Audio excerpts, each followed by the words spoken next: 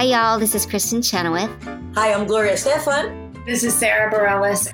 Hi, I'm Patti LuPone. This is Lin-Manuel Miranda. You're listening to the Broadway Podcast Network.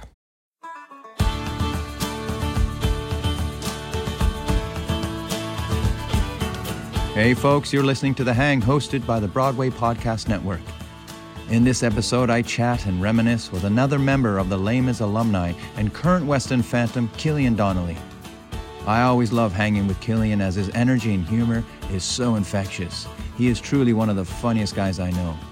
This hang really shows how diverse and crazy the life of an actor can be, from appearing alongside Sir Ian McKellen to performing at the Oscars or simply flying home to Ireland to be dad. Killian has done it all. Hope you enjoy. Killian Donnelly, welcome to The Hang. High five. Now we've started. Well, I feel like we did all our best bits before they said rolling. We just had a conversation and everything was like, will we save this for the podcast? Yes, we'll save this.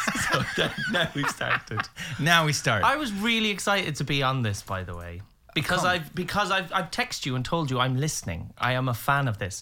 It was yourself and Hadley having a conversation. I remember. And it was the most inspiring thing ever, because you can be heading to a show, or I listened to a lot of it in lockdown. And you know yourself how it was. If you want to kill an hour in lockdown, go for a walk. But just listen to, I suffered from that with my voice, and I suffered from that. And when you hear people who inspire you talking about that sort of thing, it builds up your confidence. It's really nice. So when you gave me a call for this, I was like, yes, let's do it. Come on. Honestly, really, really. Well, I have to say, I know what you mean when you hear other people who go through the same trials and tribulations. It validates you thinking, oh, I am on the right path. Oh, I am human. Yeah. This is okay. But I never thought this podcast would do that. So it meant a lot to me when you did reach out, because I was thinking maybe I should stop doing it. No. But I always do that. As artists, I don't know, sometimes you get on stage, you're like, what am I doing? But here's the thing that I wanted to ask you, because when you start with a podcast like this, it probably doesn't pick up until a few episodes or even a few years down the line that suddenly people discover it. Because I didn't know about it, and you were on like season 2 or something like that, and I was like, oh, this is amazing. I started listening, and you go through all the people. So that's what grabbed me. I was like, how long have you been doing this? Oh yeah, I was thinking of, knocking it on the head, but we're going to do it. I was like, keep doing it. Earl Carpenter's one was brilliant. Oh, that was brilliant. He was so open and honest. And I think we definitely want to bring him back, and he wants to dive more into that. But, I look up to Earl, as I'm sure you do, his resume. Well, Earl was my second Phantom, because I did. Will we talk about Phantom? Will we just go straight in? You can. There's no rhyme and reason with this, brother. Great. You've heard the show. So Earl was my second Phantom. So I did Raoul in 2010. What a great year. It was the 25th year. Okay? You'll probably be familiar with it, because you did a little gig in the Royal Albert Hall. What was that for the 25th? But I was Raoul in town at Her Majesty's, and I started with John Owen Jones, and he was finishing I think a contract, so I only had him for 3 months. Mm-hmm. Then Earl Carpenter took over for 6 months.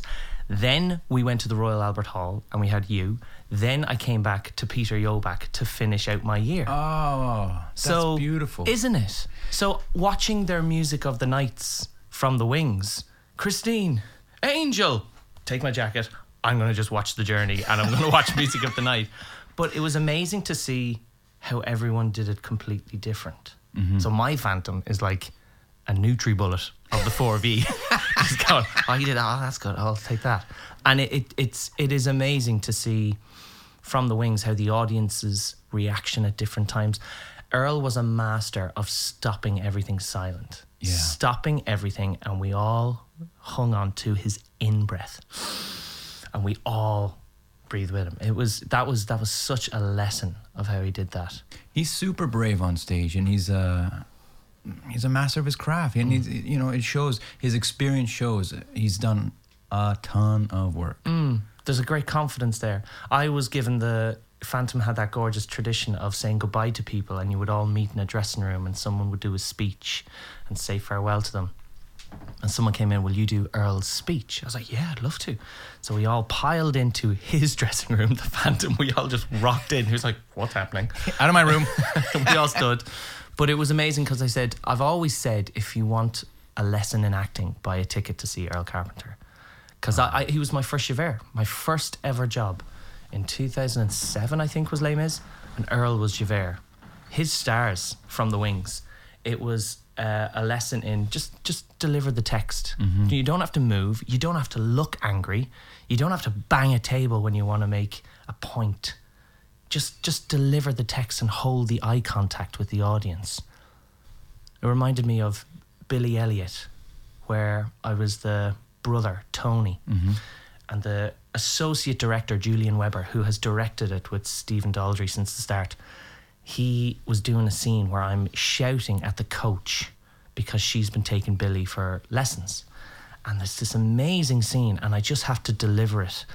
And he taught me, when you've got a big, long monologue, allow for the previous thought to fire the next thought. So if you and I are in an argument, you get really angry and you're trying to think of the next thing, and also why have you got that, and also another thing, and you have to build and build and build and build.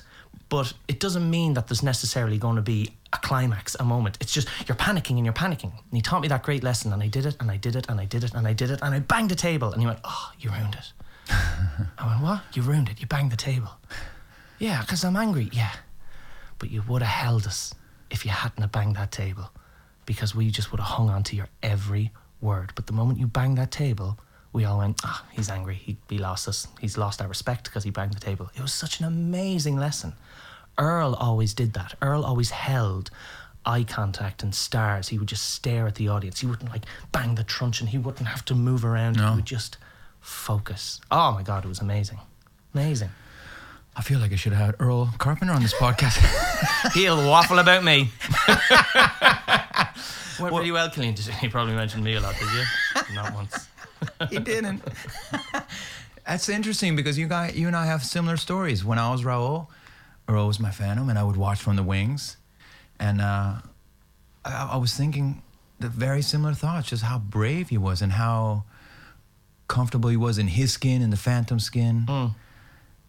Would you watch thinking, I want to do that? Oh, yeah, 100%. Yeah. I was Andres, or I was a swing at the start, which was the best training I've ever had. People always ask me, where did you train? And I go, Les Mis, basically, because I never professionally trained. It was Les Mis. It built up my voice, built up my confidence, and playing a character to a character to a character. And, oh, you're Fui tonight, oh, you're Kofrak tonight, oh, you're Comfair tonight, just changing every night. And I'd constantly make it the route to go down and watch stars. And yeah, it was incredible just to see, he's not moving.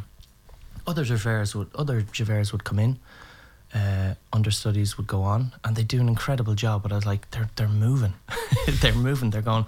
There was a lot of that, and I still think there is, where I've been an understudy and I've gone, oh, he does this and he walks to the left, so will I walk to the right? He doesn't put his foot in the chair, maybe I'll put my foot in the chair. And I'm thinking that's the wrong way to be thinking. Yeah. David Thaxton was my Andres and I was his understudy, and he was incredible. So I just went, right, I'm just going to copy what he does because it's perfect. Well, he's another one who's very, and I say this in the most complimentary way, economical with his energy and physicality on stage, because he's brave. Less is more. Yeah. But he's another student of the Earls and the Johns, because he would have watched them I'd go down to watching the wings and he'd be already there. I loved watching from the wings. I remember stage management, Les Mis goes, do you ever go to your dressing room? I'm like, what am I going to learn in there? Yeah. Yeah. What a free education we had. Yeah. And it was one of the few shows, I've been lucky to do a few, but it was one of them where people go, are you not bored of watching it every night? No, you can't possibly. It's like Pulp Fiction, because there's so many different little stories going on. Yeah. And then an understudy would go on. And then you change tracks, especially being a swing. Yeah. I remember we had so many people off when we revolved into the ABC Cafe. There was Thaco and me. It's a private school. And two guys ran in. So there was four of us. No, there was Thaco, me, and Grantaire. But I remember Grantaire went, we're going to lose. I remember sometimes, because there'll be days, you think COVID keeps people off now. Back then, I'm like, we had more people off before COVID. Yeah. So once, you at the barricade, listen to this. Now, sometimes if there was no offstage swing, one of the students would be on there and then come on later, right? Yeah. So it's sat there, dun-dun-dun-dun-dun, dun-dun-dun-dun-dun. Nothing. And you see one of the students, fuck, goes off and literally all hears, oh, you have no friends. I was like, you should have just left it. So here, I pulled a prank on Earl, and you can ask him about this, and he didn't like it. Rightfully so, but it was his last day. So we were like, on the last matinee, I was like, oh, what we do? So I said, I'm not going to show up for the warnings. I'm not going to show up. So Earl is standing there ready to go on as Javert, so he'll have to do it. But he did like the 10th anniversary timing. So it was very good. You at the barricade, listen to this. No one is coming. He was like, you at the barricade, listen to this. No one is coming. I was like, oh no. And he went, I didn't like that. Yeah, I'm really, really sorry. I'm never happen again. One of those things where this will be a brilliant idea, right? Yeah. Why isn't anyone answering me? I'm going to do it anyway. Yeah. One night, in the attack on Rue Plumet, is that with the Thénardiers? This is hilarious. He all fucks around. Yeah. I'm watching from the wings, and I'm thinking, where's Thénardier? So Troy Sussman, Aussie actor who was in the cast, I think he was one of the gang members, but he was a Thénardier understudy. So he had the thought, well, I'll just start doing his lines and make it like a gang. Yeah. But he was thinking so moment by moment, he forgot his own Babby lines. That he's about to do his lines. What do I care? Who you should rob? Give me my shirt. Give me the job. Or whatever their lines are. And then you shut your mouth. He's answering himself. So he sounded like a schizophrenic attack on stage. Yeah. But at that point, he's like, I've committed, but I got to do all the lines now. I thought, look at him. What a nutter. I had, because I was a swing, you had some business where you had to get rid of the rifles. You had to pretend to be hitting and you had to pass them down to stage management. And because we were so down, I had to get all the rifles. So I looked like a gun runner, just running around going, come on, they're fighting. Give me your rifle. God, they're fighting. Give me your rifle. Get her rifle. I was like just handing the rifle. Anyone in the audience would be like, why'd you get rid of the guns? That's not how you win a war. We did a gun running thing because I did the Les Mis movie. And I remember it was a brilliant lesson in when you film and film and film and then you watch it and you go, oh, they've cut it. It was a brilliant lesson because we did a whole day, myself, Fra, Fee and Gabriel Vick, I think it was, and we did a gun running scene where did the students get the rifles and the guns from? So it was like us stealing them off the back of a car while someone's distracting, and that was to play during and then we ran up Rue Plumet and just running through all the cobbled streets, and then we'd slam all the rifles and fold open this bag which had all the rifles. At Notre Dame the sections are prepared, and we're like, this is going to be amazing. Went to Leicester Square and we're watching it and we're beside each other nudging, here it comes, here it comes, here it comes, the time is near. Oh, they've cut the whole thing. They cut the whole opening lines, and you just get Andres going, the time is near. We're like, they cut it. We're cut. There I am. It'll be on the director's cut. Yeah, it'll be on. They're smart. About 6 hours long. Don't worry, we'll be in it, guys. Can we get that for our self-tape at least, for our show reel? So, man, we jumped right in with all these stories, but I want to backtrack a little. So we're very much from the same school of learn on the job. Yeah, learn by doing. And like myself, Colin Wilkinson was your guy. Yeah, your dad got you a CD. Yeah, he was. Bring him home and Music of the Night. Yep. What, at that point, was singing music in your life? In your heart? Yeah, music was definitely in the family. Mom sang, Dad sang. Mom led a choir at the local church. Dad played guitar. There was 2 guitars and a broken piano in the front room, and we called it the music room. Mm-hmm. We were never told to shut up singing. That was the thing. You could sing all the time in our house. It was never like, will you stop singing? There was never any of that. So there was always music. And that sort of, I'd like have slagging matches with my dad because he'd play Vince Gill or John Denver.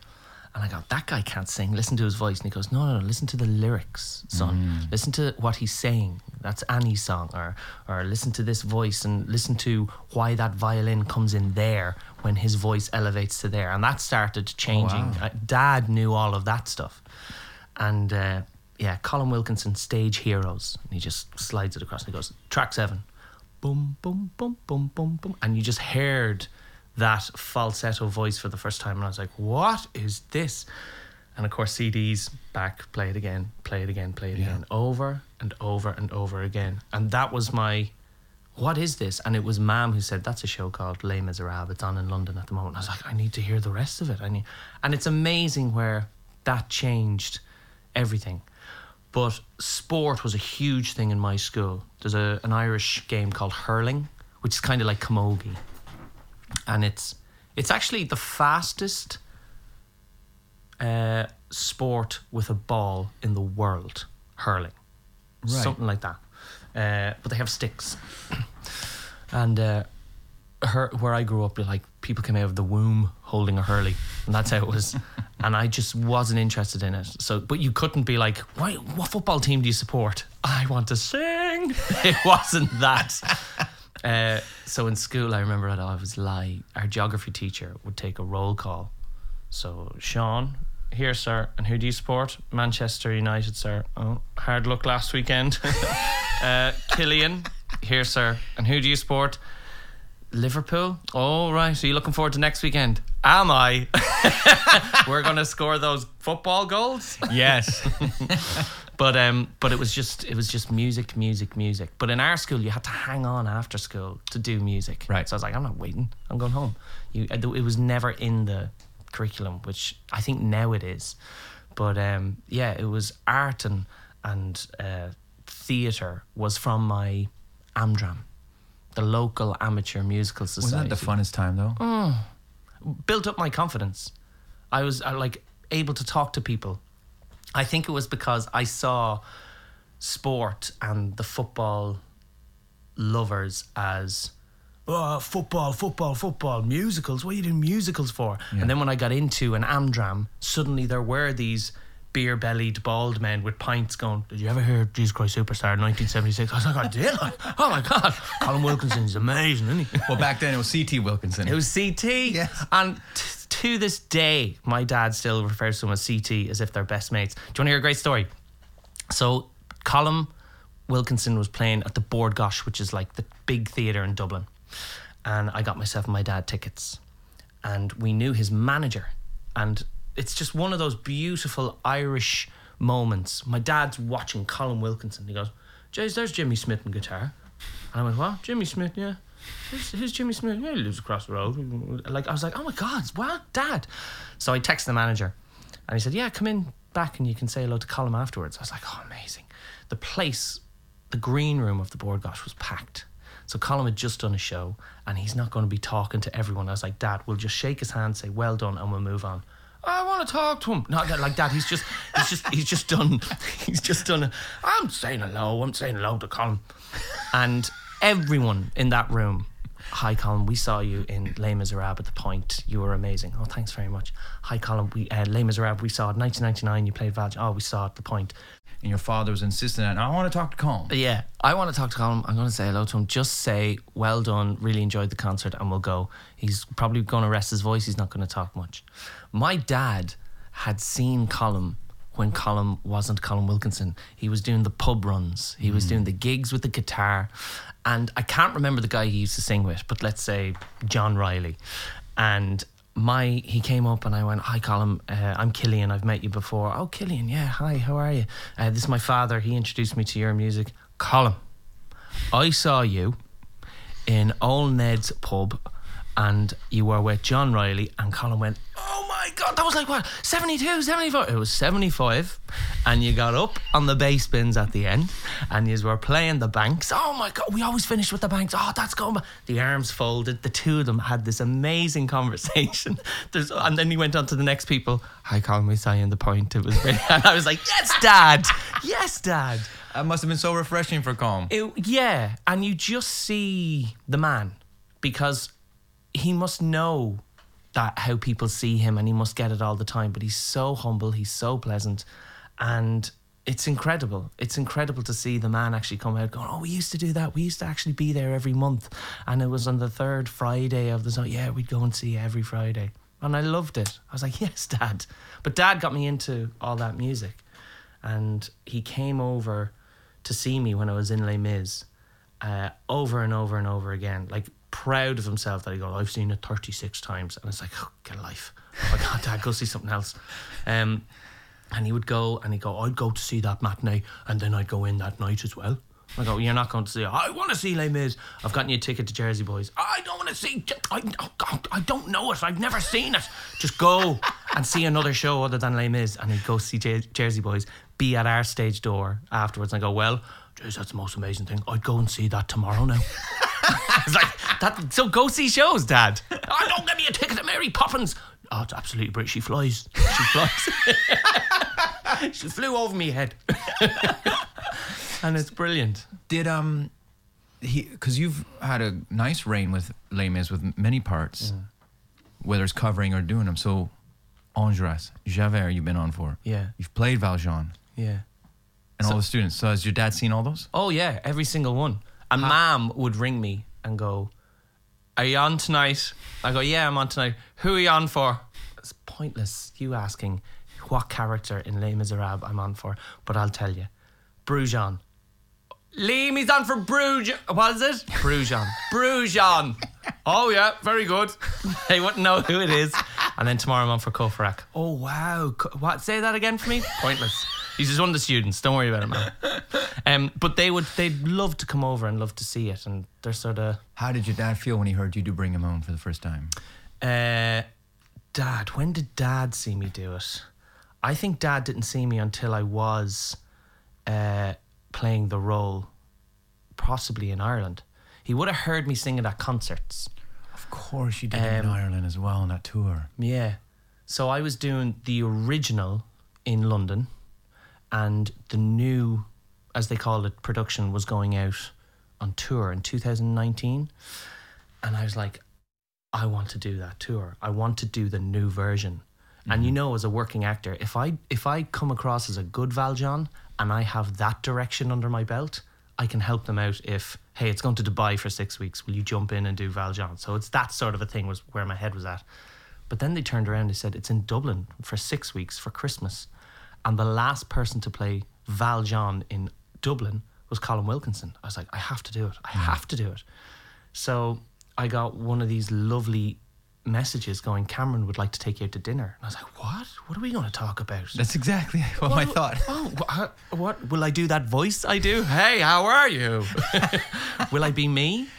And immediately he just set the bar of everything was relaxed, everything was chilled, and we talked about everything but Les Mis. Awesome. Family, and exactly as you said, where did I start?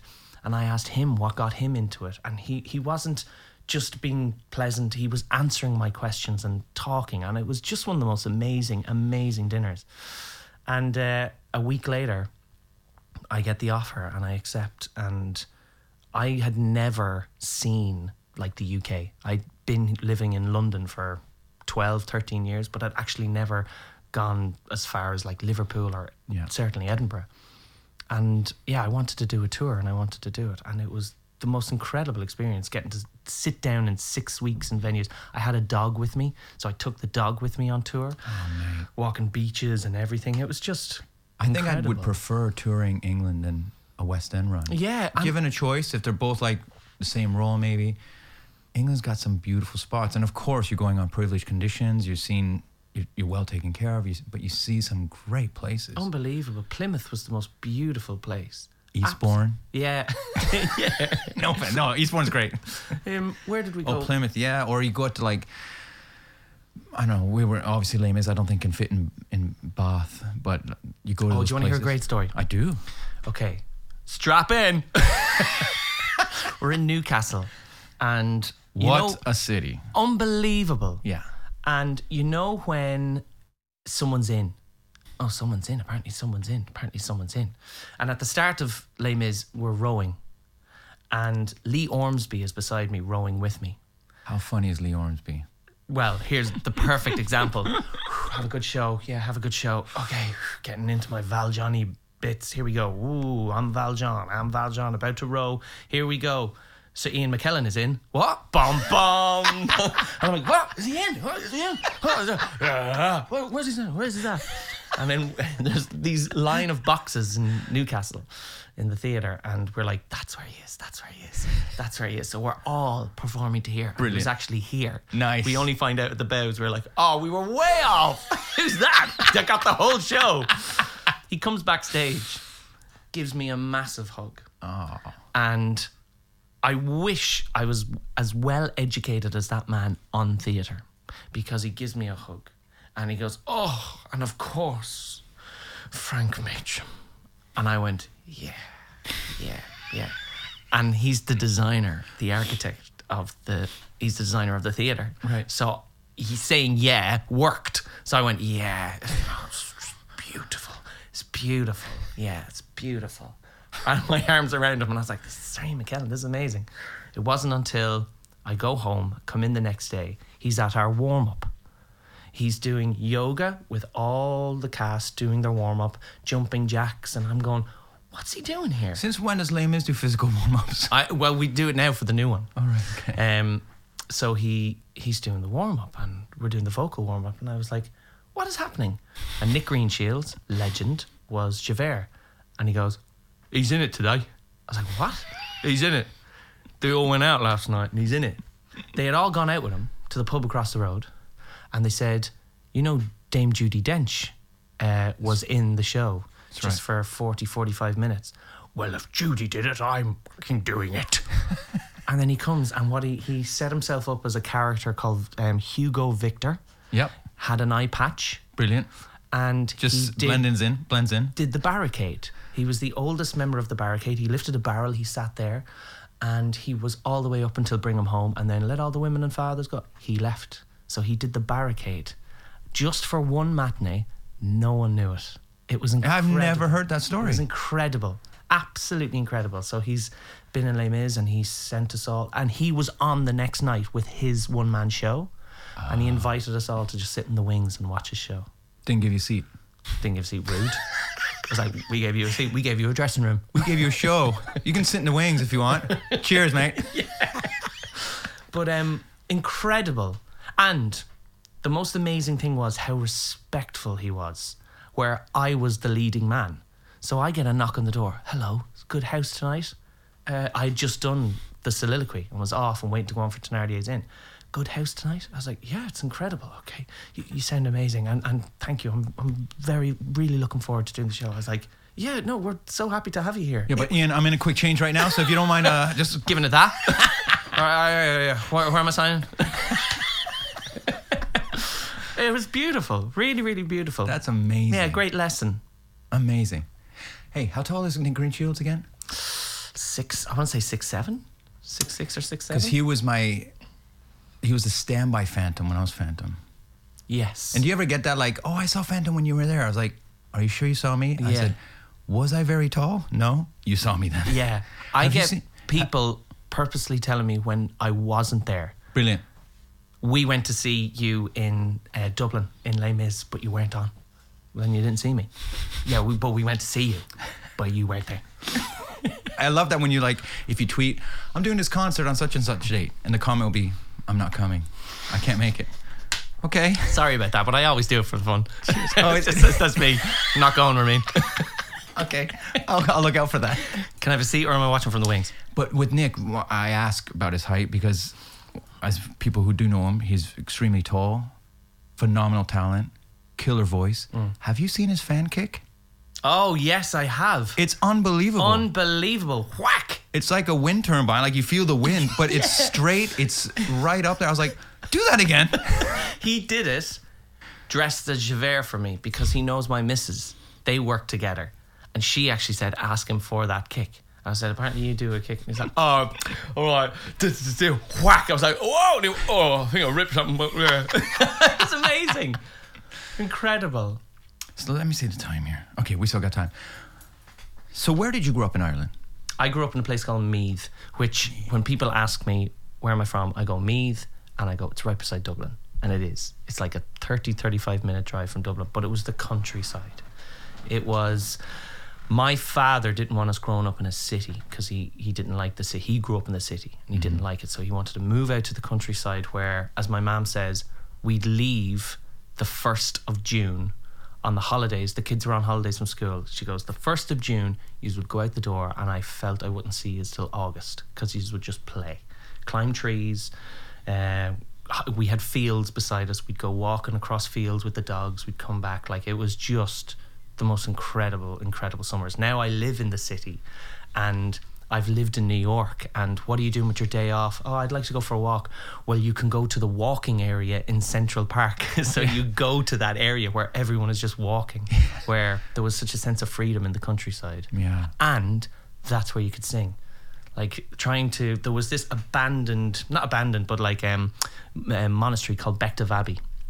Monks were there in like 409 AD.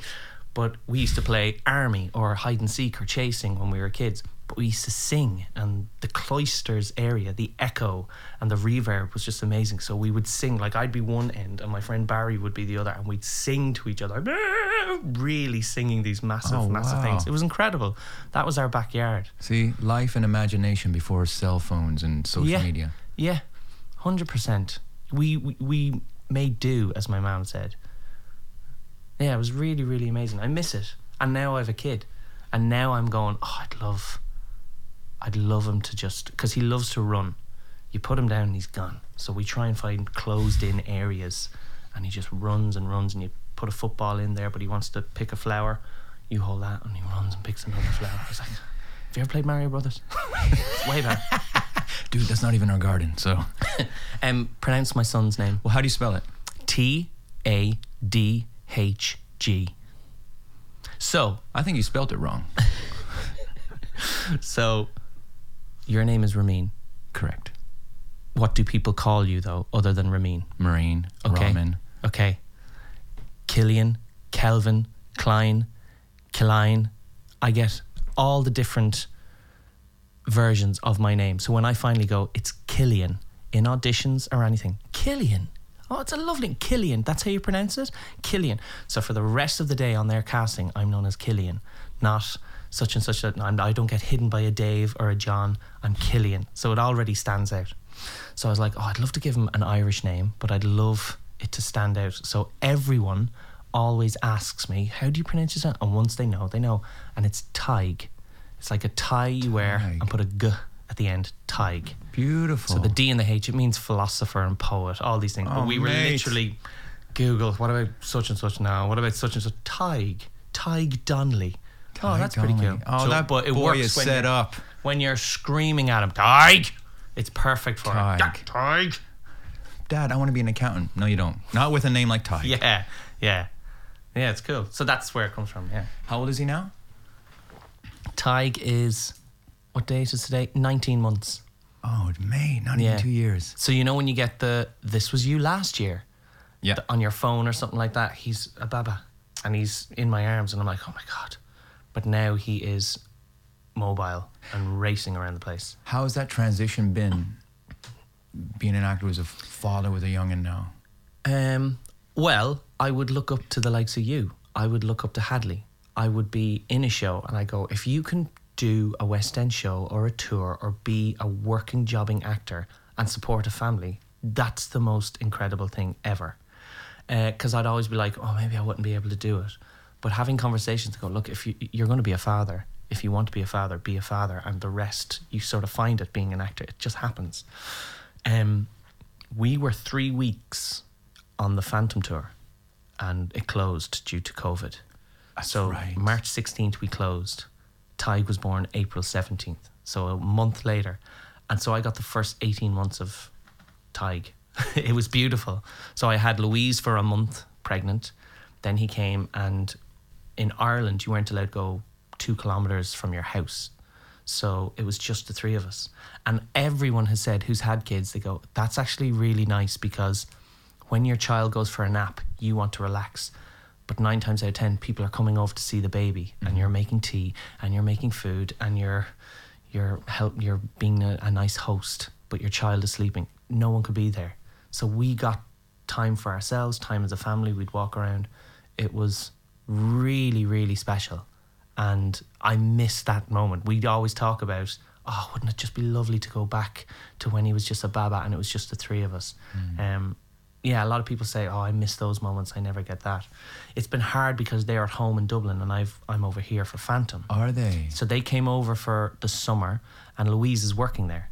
So it was never going to be a thing, right, Daddy works and Mammy stopped working. It was always going to be, no, you keep working and we make it work. So we have a house in Dublin and I have a place here. So I'm going back every Tuesday as our day off. So I go back every Tuesday and I'm back every Wednesday. Holy shit.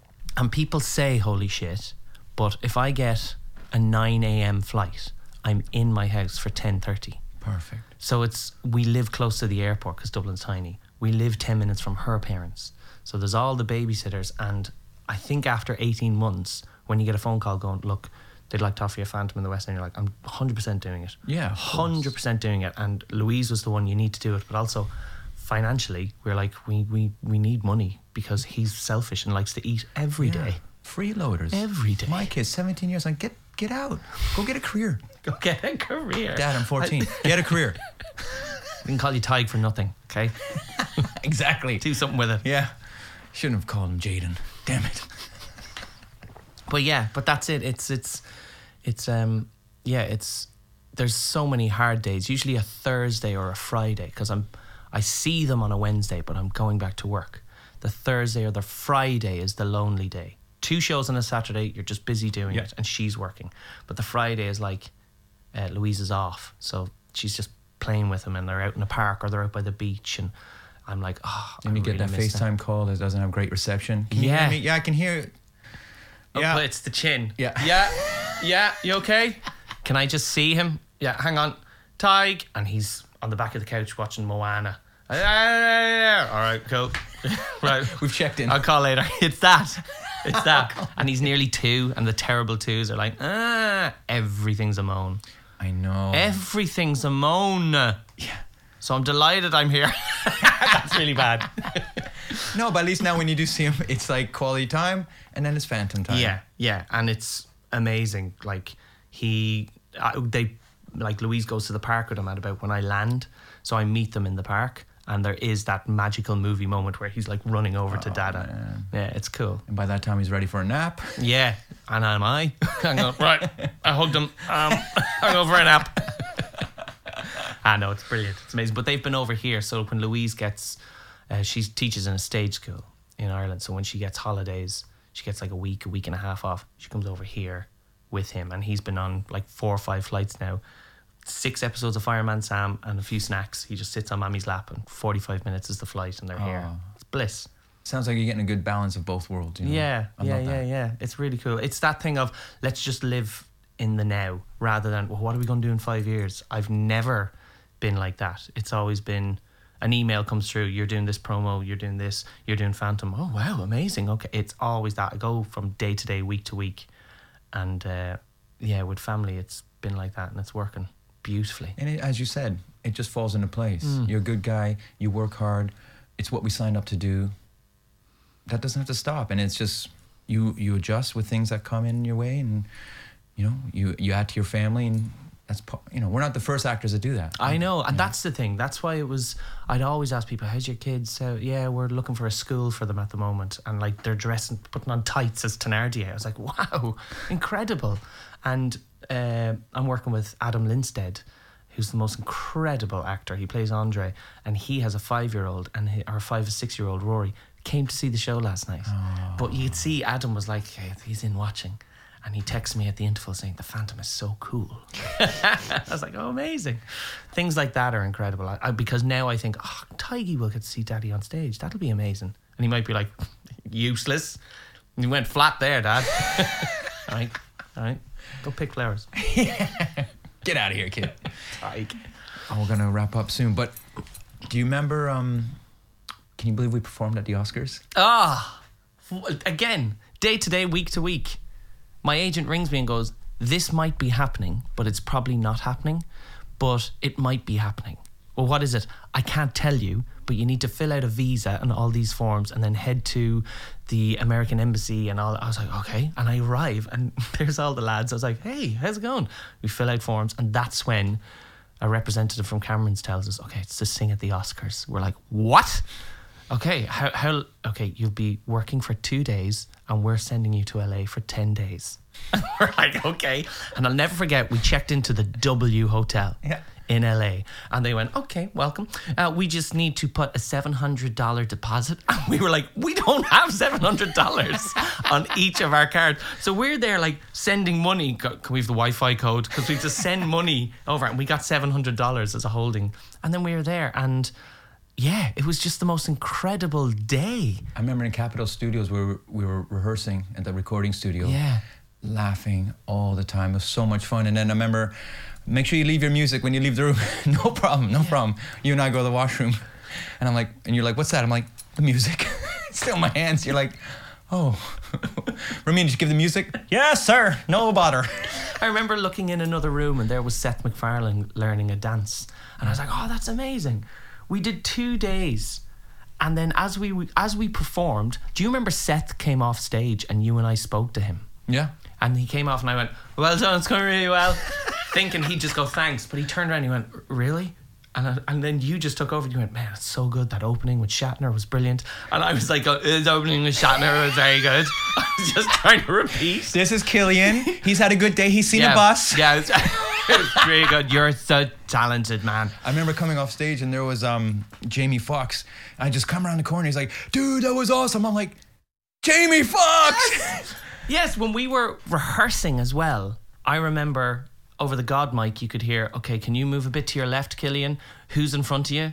Bradley Cooper. Okay, because their headshots were in the chairs in rehearsals. Okay, move further to your left. Who have you got now? Jennifer Lawrence. And behind her, Robert De Niro. Okay, is that okay for you? That's your eye line. I was like, that's absolutely fine. That's absolutely fine. But a huge influence to me and many is Steven Spielberg. And he was there with Lincoln and I could spot him over there. Yeah. I remember going, this is insane. Do you remember Cameron was walking up to the cameramen going, make sure you get, because he wanted, as much as the principals, all the ensemble scene as well. Yep. He was there with a coffee, go, make sure you get him. And Ramin will come out and make sure the camera, and the cameraman was going, who are you? I'm getting notes from my director. Just can't pan there. And before the actual show, I stood where Hugh Jackman walks on. And I stood there and I was like, oh, I hope this goes well. And I just stood there and Hugh just went, are you?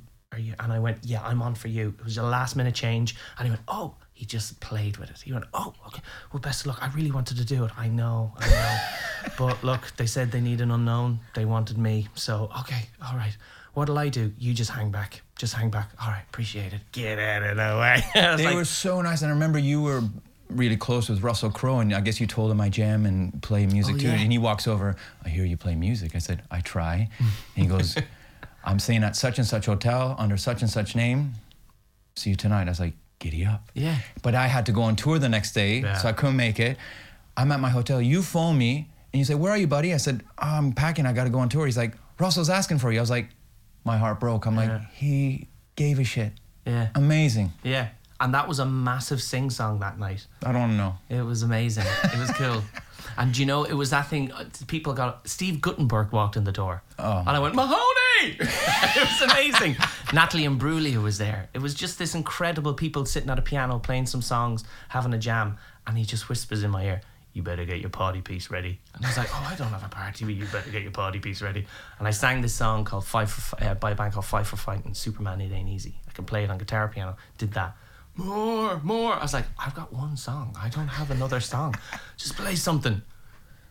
God on high. I was like, oh God, how to kill a room. How to kill a room with a sing song. Sing Bring 'Em Home. But they listened, they were lovely, and applause. But that was the most incredible experience. Yeah. Brother, I want to talk to you for ages. Will you come back at some point? 100%. Love to. There's so many stories, and I want to talk about how do you warm up? There's so much we'll get into, but I love your stories, and I love your energy, and I love you. I'm so glad we get to hang. 2 real quick questions. Yeah. What made you smile yesterday? Seeing my son on FaceTime. Beautiful. And we've spoke about this, but first childhood memory that comes to your mind that makes you smile? Oh wow! It immediately went to seeing Jesus Christ Superstar when I was 11 years old. And I remember seeing, it was in Navan, and they had the harness under Judas and he was just there hanging. And I remember that image not being, oh, that's shocking, just being like, how do they do that? That's incredible. And just hearing, poor Judas. I was like, that was incredible. Beautiful. Once a theatre kid, always a theatre kid. Absolutely. You looking forward to the Liverpool game this weekend? I can't wait for them to score all those point goals. Touchdown! Take care, brother. You too, man. Thanks. You've been listening to The Hang. I am Ramin Karimloo. The Hang is produced by Mercy Productions and Desert Highway and recorded at Soho Live Studios. Check out my new app. Go to ramin.fan.direct, where you can find brand new content, giveaways, and exclusive news. Thanks for listening.